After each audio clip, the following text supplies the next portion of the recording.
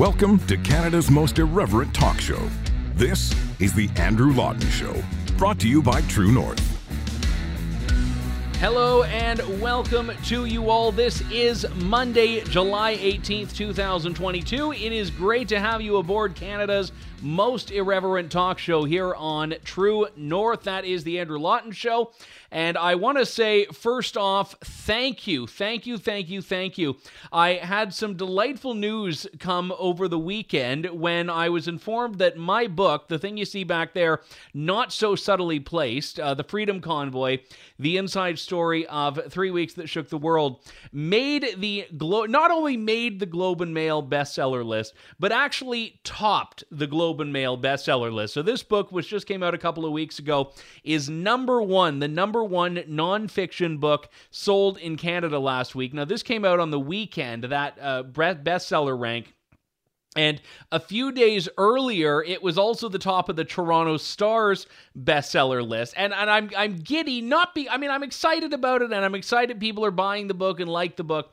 But I am more excited to know that some Toronto Star books editor had to sit there and was like seething and spitting and raging and just like trying to be like, no, let's just say it was that, anything else. Let's just say it was that Lou guy's book, and let's just say it was something else, and the latest young adults romance. Let's just do it anything. No, not Andrew Lawton's Freedom Convoy book. We can't say that's number one.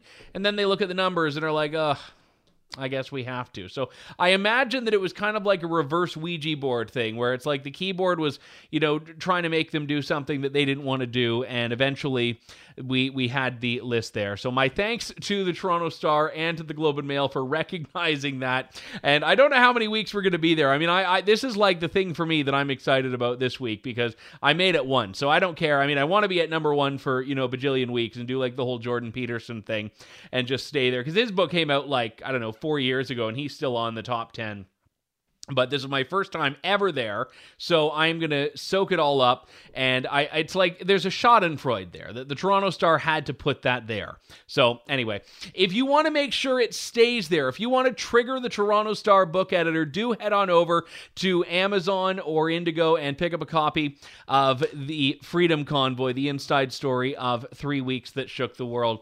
And I'm actually thinking of, and let me know in the comments if you'd be interested in seeing this, I was thinking of doing like an all Q&A edition about the convoy and about the book and about covering the convoy, and doing that in the next couple of weeks, and taking any questions that you have about the convoy, any questions you have about what it was like covering it, about the book, or anything else. If that is something you would like to see, let me know in the comments, and we will do that in the next week or so.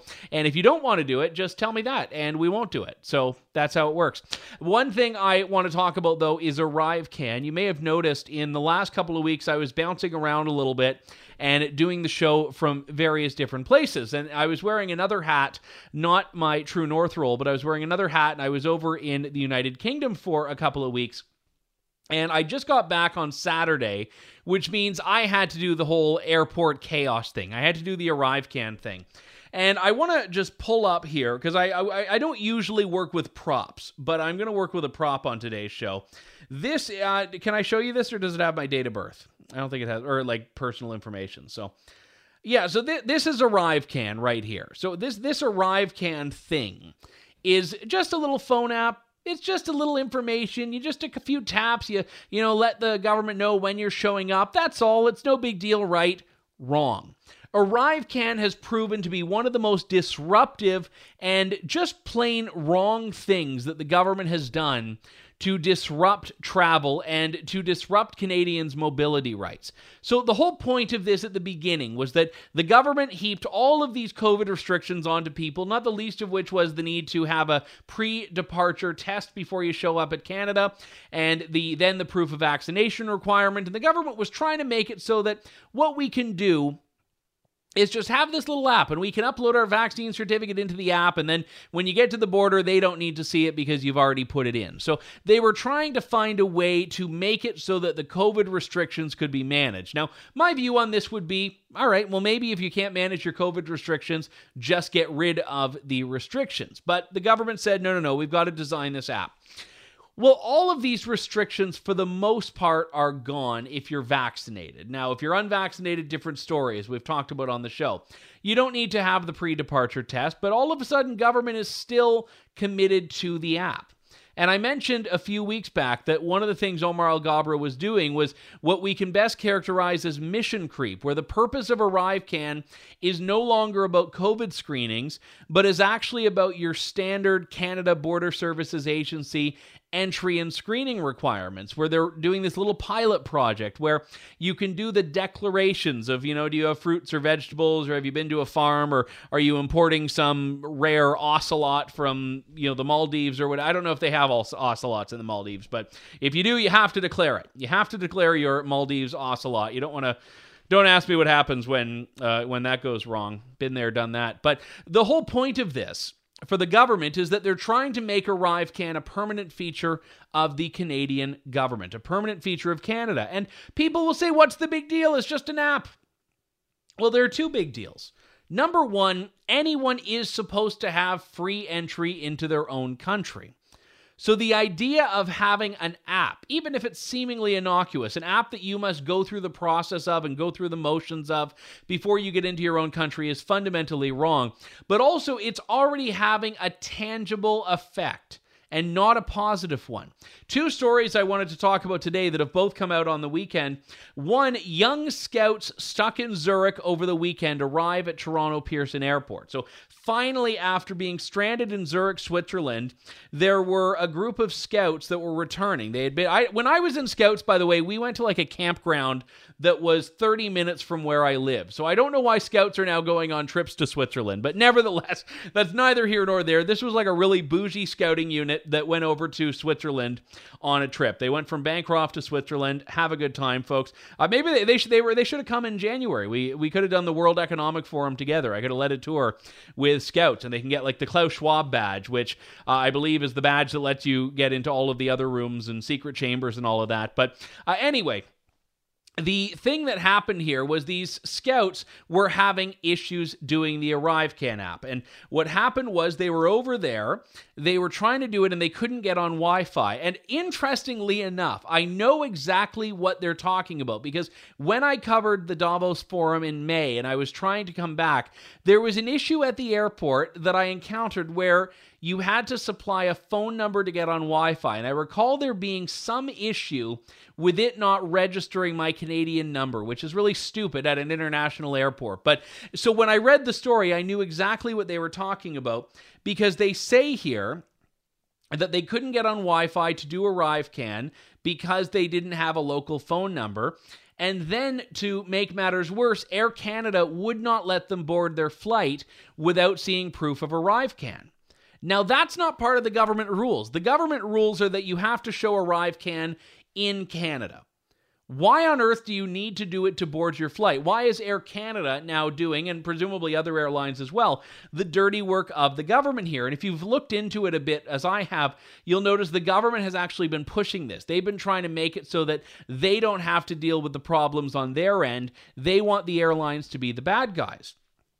So what happened for these scouts is that due to challenges with the ArriveCan app, several of them were delayed and missed their flight, and it's only been days later that the 6 of them that were held, 6 including 2 leaders, were finally able to make it back to Canada, all because of a stupid app that has no connection whatsoever to public health. And it doesn't even pretend to have a public health connection at this point. So we're stranding scouts in Switzerland because of this stupid app. Well, what about people that don't have a cell phone? You may have seen this video go viral over the weekend. On his own, I travel on my own. I have the ArriveCan app and he does not. Okay. He has his proof of documentation showing that he's been vaccinated. That's all that's required. No, he has to do the ArriveCan, so we can put him onto your account that you've done. How come you don't want to do it? Why should I have to? Because it's a requirement to get into Canada. What if he was flying by himself? I will be flying by myself, and I don't have a cell phone. Yeah, that's So what does he do? Put it on hers. No. Yeah, but if I'm flying by myself, how can I do that? Are you guys related? Yeah. Yeah. So what's the problem with putting it on your account? I don't think I should have to. Why not? What's the issue? Nancy, never mind. This is bureaucracy gone amok. I know. But you know, That's why you have to do it, right? This is one of the requirements. It's part of the Quarantine Act, right, to get back in. Well, let's see. You've got my COVID shots. I've had 4 of them. Okay, that's good. You have my passport. Okay. Why not? Let's just do the paperwork and get this over with. Because they want the app. The government wants the app. Let me ask you, what's the reason why you don't want to do it?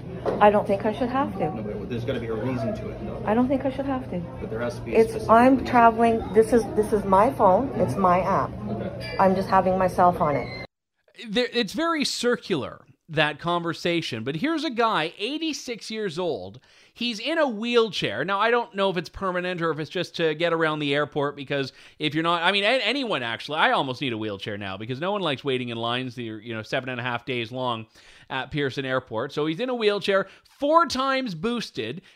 I believe it's a CBSA officer, is holding his passport, holding the ticket, holding the proof of vaccination. So there is zero question that this guy has been boosted and boosted again.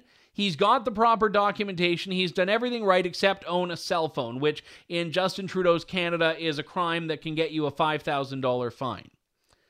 And his daughter, the guy was saying, well, you could just put him on your app. And the daughter said, no, I don't want to. So, okay, she's deciding for herself. But when he travels alone, what's the excuse going to be then? He can't just go on some random stranger's phone. And it's interesting that, it used to be the whole thing was if you didn't pack your own bag, you can't come on the airplane. And now it's like, yeah, just load up onto everybody else's app your personal information. Otherwise, you're getting slapped with a $5,000 fine. So we all have to be friends now. Just find some random passerby that will agree to put their data in your phone, and that's your way into the country. And the government has said, oh, well, you don't need a cell phone. You can do it on a computer. And yeah, if you're taking some holiday through the foothills of Bangladesh, you can find your printer, and you've got to find the printer. You ask the local Sherpa, and I guess the local Sherpa will just set up an HP printer for you on the back of the donkey or whatever they take you around on, and then you can print off your ArriveCan. So yeah, we all have workarounds. We all have options.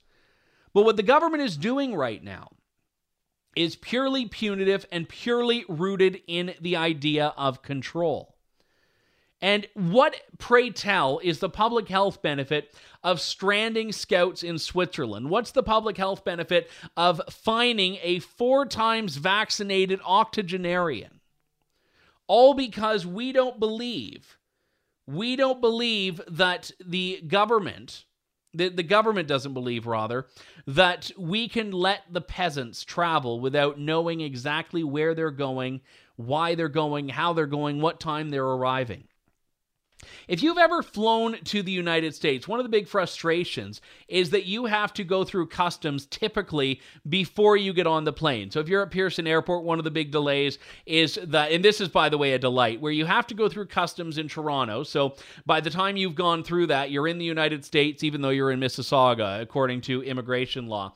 And it's great because what happens is sometimes the delays are like 3 or 4 hours long and someone will miss their flight, but their bags have made it on. So then they need to hold up the flight while they take the person's bags off. And by the time the bags are off, the person has actually made it to the gate, but they don't let them board anyway. I have been there myself on the plane and off the plane. And what's happening here is the government has now tried to do this with ArriveCan. So they want to know everything before you get there. So they need to know if they're going to haul you into a secondary screening for questioning and all of that. And if you don't do it, you get punished for not giving the government a heads up. And you may think, okay, perhaps it streamlines the government's efforts. But we're not talking about making life easy for government here as being our top priorities as Canadians. Our passports, our Canadian citizenship entitles us free entry into Canada. And the government's rationale is, well, no one's stopping you from entering Canada.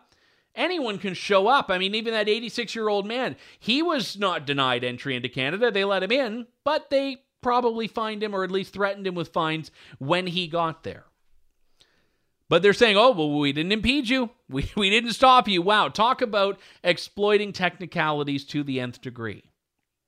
So ArriveCan needs to go now. And when people talk about so-called minor inconveniences, you need to tell them to just shut up.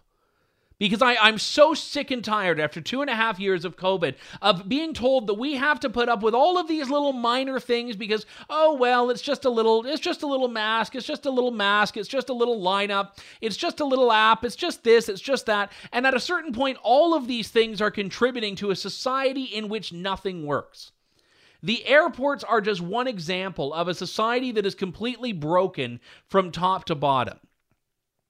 I came back on Saturday from Heathrow to Toronto. Now, I didn't check a bag. I actually wanted to. I was at the Bushmills Distillery, and I wanted to pick up a bottle of Irish whiskey for someone, and I didn't want to for the sole purpose. The sole reason I didn't is because I didn't want to check a bag and be waiting for it because you can't take the liquids on, of course, and be waiting for it for like 5 more days. So I didn't check a bag. I took a carry-on, which means I should be able to just get off the plane and go.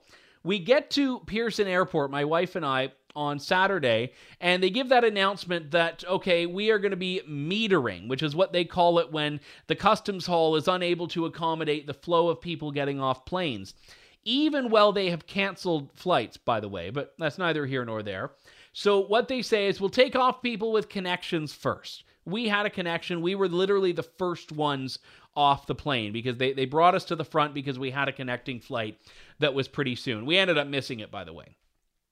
But not before they made the plane wait on the tarmac for, I think it was about 45 minutes, while they did more metering, I suppose. So they do this. They make us wait 45 minutes. Then they tell us that we have to stagger getting off the plane.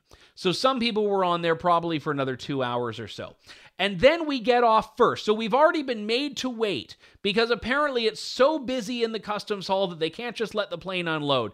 We've got Nexus cards. So we go and kind of bolt through, and it's all the same customs hall, but there's a little Nexus line on the left. So we're trying to just get to the Nexus line. We walk into the customs hall at Pearson Airport, Terminal 1. Literally not one person in there. Not a single person in any line of any of the however many wickets that were open. Now, maybe I caught it at just the perfect time and there were 1,000 people that just went through 5 minutes earlier, but they're making you wait at this point for no reason. Just because they, I think, are so used to this is how it is. And again, I'm not saying that people are not finding significant delays at the airport, because obviously they've put in this thing for a reason. But it was the most infuriating process to be told that, okay, we've got to do all of this stuff, and then you get there and it's like all of it was for nothing. You could have just let me off and things would have been fine. And then you find people that are getting stranded at foreign airports because they can't get on Wi-Fi there because of other things that don't work to put in their information to get the ArriveCan thing. The 86-year-old grandpapa, he managed to get on the plane. He managed to bypass the flight attendants, but he gets down there and he's threatened with a $5,000 fine because he doesn't have a cell phone. So these things are not minor. They are not insignificant. They're very significant, and it is government with its foot on the back of your necks making it so things don't work. It's government that is putting barriers in place. It's government that's putting roadblocks in place. And it's the government that is exacerbating existing problems and making them worse. And they're still lying to us and telling us that this has to do with COVID when it is entirely about control. So when people look around and see that others are still protesting, and they say, well, why are they still protesting? What's wrong? What's the problem? Just look around. The world of 2019, the world we left behind that we used to call the old normal, is becoming a distant memory if it isn't already. And yes, it's vaccine mandates, but it's this whole host of challenges. It's bigger than ArriveCan. I mean, after the Freedom Convoy packed up and some of the organizers were arrested and all of that, James Topp, the Canadian Armed Forces veteran, started his march across Canada. He set out from the west, started going to Ottawa with a plan ambitiously of arriving by Canada Day. And he ended up being there a little bit early, was able to do some meetings, and then come back and do his formal re-entry. And the media basically ignored him. We had him on the show. I know other independent media covered him. But the legacy media effectively ignored him. And when they did start paying attention, they did all the usual stuff where they throw, he was on this podcast with this guy who in 1992 said something rude, so we're going to slander him. And, why did this member of parliament, why was he seen in a room with James Topp? And it became this guilt by association. And people just started saying, well, What's the problem? Why is he even protesting? All the mandates are gone. Life is back to normal. Normal is a long way away. We had James Topp on joining us from the road. I think he was somewhere through Saskatchewan when we spoke to him last, but now that he's on the other side of his Ottawa arrival, wanted to welcome him back to the show. James Topp, it is good to talk to you, sir. Thanks so much for coming on. And because this is the first time we've spoken since Canada Day, congratulations on achieving your mission. Quite an accomplishment. Can you hear us? All right, James. Whereabouts are you now, sir? Testing. Yeah, I'm hearing James very intermittently. We will try to get him back on the show. I'm actually curious because, again, a lot of people as well, the media have moved on from this story. The media have moved on from this story, and as you can see there very briefly, if you were watching the video version, he is still walking. He's still going on. He's still moving on this thing. So the mission continues. And I think there's something very important that Canadians need to realize here, which is that when someone has to tell you that life is back to normal and admonish you for saying otherwise, for thinking otherwise, clearly, things aren't back to normal. I mean, that's the... It's like I said with the Emergencies Act. When the government has to tell you it is respecting your civil liberties, clearly it isn't. Clearly, your civil liberties are not intact. Otherwise, they wouldn't need to go through painstaking efforts to remind you that they are upholding your fundamental liberties. And I think the same is true of normalcy. The same is true of normalcy. When the state is telling you, the media is telling you, oh, everything's fine, everything's normal, we're all good to go. Well, clearly that isn't the case. I think we have James Topp back on the line here, so we're going to put him up, and hopefully we'll have sorted out the audio. If nothing else, maybe he can learn sign language abruptly, and we can get one of those CPAC translators on. James, let's try it now. Whereabouts are you, sir? Yep. Hello? Hi, I can hear you. You were a bit choppy there. Whereabouts are you? All right. Unfortunately, we are not having luck with James Topp here, so I think we'll have to try to book him on when he's a bit more stationary and do this another time, which is quite unfortunate. And if you can hear me, James, I'm sorry, the technology is not cooperating with us right now. But I think it's very important to point out that what he has done has been inspiring to so many people, and it didn't have the zeal and it didn't have the large scale that the convoy did, but there was something quite magnificent in its simplicity. One man starting out a large mission, a large journey to Ottawa, a very long journey. Certainly, if you look at me, you will not be surprised to know that I have never walked that far in my life. I don't even think cumulatively at this point, but when he does this, you saw the crowd behind him. It was fascinating to see with the footage and the videos, the crowd behind him get larger and larger, especially the closer he got to Ottawa. And at a certain point, all the politicians jump in, and Roman Baber walked with him for a bit, and Pierre Poilievre walked with him, and Leslyn Lewis met with him in Ottawa, and they had all of this thing. And then the media tried to do this like old-style documentary, like identifying all of the Conservative MPs in a photo with James Topp, and then we started to see all of this criticism of them. But I was looking at this and saying, absolutely, when a Canadian veteran, when any Canadian, but certainly a Canadian veteran, someone who has served this country, is going to go to Ottawa with a message, I think at the very least, leadership should listen. At the very least, leadership should listen. And he got to Ottawa. I mean, mission accomplished. A lot of people would have expected him just to hang it up and go home. But he's going to Newfoundland now. So he's not even satisfied just making it to the nation's capital. He's walking all the way east. Now, part of that doesn't surprise me because the one place you could get me to run would be out of Ottawa. Like if I'm in Ottawa, generally speaking, I want to get out as quickly as possible, and I'll take whatever means of travel is easiest. So walking out of Ottawa makes more sense than walking to Ottawa in general. But James Topp continues, and he is on his way to the East Coast now. When he gets there, he'll have traversed the whole country. And still, Justin Trudeau has not gotten off that message that he has been giving since long before the convoy got to Ottawa, that the unvaccinated and anyone who stands up for the rights of the unvaccinated are just unworthy of being represented and just don't belong in civil society and don't belong in the political process and don't deserve to be listened to. And I look at what's happening in this country right now. The division of vaccinated, unvaccinated has continued, even when a lot of the mandates are gone. I mean, remember, back in January and early February, you could not, as an unvaccinated person, go to a restaurant in most of the country. In Alberta, Saskatchewan, in Quebec, in Ontario. In Quebec, you were facing a fine. And what ended up happening was people revolted. They stood up. And it was not an angry message. It was a very positive message. And that was the convoy, the event immortalized in that book over my right shoulder here, The Freedom Convoy, the inside story of 3 weeks that shook the world. And all of this has come about in a country that I would say in 2019, most people would have not hesitated to say is a free country. We'd say, well, I have issues with this and issues with that, and maybe I don't like the carbon tax, and, this policy I'm a little bit uneasy with. But I don't think most people would say this was an unfree country before 2020, and certainly before 2021. And the things that the government has done, not just against the unvaccinated, but it's against everyone. I mean, the whole point of human rights, the whole point of civil liberties, is that if you attack one person's civil liberties, you have attacked everyone's civil liberties.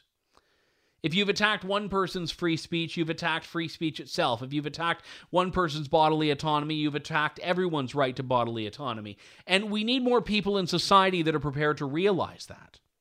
More people who will actually say, yeah, I don't agree with so-and-so, but I don't like the idea of the state targeting them. And Pat King is a fantastic example of this. I've said on the show time and time again, and it bothers me that I have to do the obligatory disclaimer, just because I know that the angry boys and girls of the Canadian legacy media will just take something out of context here.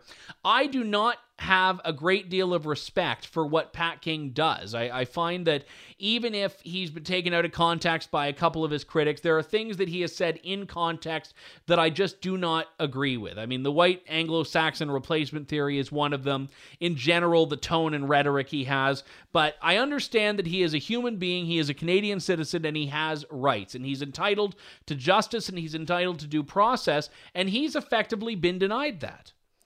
It is now July 18th. He was arrested 5 months ago today and has been in a jail cell for the entirety of that 5 months. It's only just today that he is being released, or has been released. I don't know if it's happened yet, released from custody. And for a time, he couldn't even get a lawyer. He went through the churn and finally found someone that was prepared to represent him and fight for bail conditions, which he has been granted release on. Still very onerous conditions. His conditions are very similar to what Tamara Leach had at the beginning, where he is not allowed to use social media. He has to leave Ottawa immediately. He is banned from talking to certain people and that sort of stuff. But he is now at least out or on his way out. And you shouldn't have to say, I don't like Pat King, but. You should just be able to say, it doesn't matter whether I like Pat King or not, he's entitled to due process. Same as free speech. It doesn't matter if I like or respect or agree with someone's speech. I should support free speech. You should support free speech. I wasn't going to bring it up because I find like these little Twitter spats wholly tiresome, and I don't want to import them into real life. But just because it's relevant to the topic at hand, I wanted to share this little exchange that I had with some. I mean, it wasn't really an exchange in the true sense of the word, because what happened was I posted something.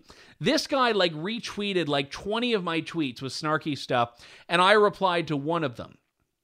And what he said to me was, and it doesn't even matter what, he was like taking issue with an interview of Justin Trudeau's that I had commented on. Like, it was a weird thing. But anyway, he said, let us move to take action against those moving society backwards. This includes True North Media and all its dangerous journalists. Scare quotes. I had to do the scare quotes voice. Journalists. Like Mr. Lawton here. I'm tired of people spreading hate under the misguided protection of freedom of speech. And I accurately summarized what he was saying there. And I said, translation, people I disagree with shouldn't have free speech. And there was a brazenness, and I at least appreciated his candor, a brazenness in what he was saying, that people I don't like should not be allowed to use what he called the misguided, I used the scare quotes again, the misguided. defense of free speech. And what he means by that is that free speech should not be afforded to people he does not like. And it's just like what the government's doing with this online hate bill. If you go along what the government says, you're fine. If you go against what the government says, you could very easily be maligned and cast off as misinformation, disinformation, all of that. And in doing so, surrender your rights. And we need people that are prepared to take stands for freedom and take stands for due process, irrespective of the likability of the person who stands to benefit from that, because freedom benefits all. Freedom benefits all. We've got to end things there. My sincere apologies that we weren't able to have that interview with James Topp. We'll try to get him back on as soon as we can. But in the meantime, let me know what you think. I put an idea to you at the beginning of the show of doing an all Q&A edition about the Freedom Convoy on this show, talk about the book, The Freedom Convoy, the inside story of 3 weeks that shook the world, and other themes that came up in the course of covering the convoy. So if that is of interest to you, let us know in the comments, and we will schedule that post-haste. But seriously, if you are using ArriveCan and traveling, I wish you the very best of luck. May God be with you, because certainly the government isn't. That does it for me. We'll talk to you soon with more of Canada's most irreverent talk show here on True North. This is The Andrew Lawton Show. Thank you, God bless, and good day to you all. Thanks for listening to The Andrew Lawton Show. Support the program by donating to True North at www.tnc.news.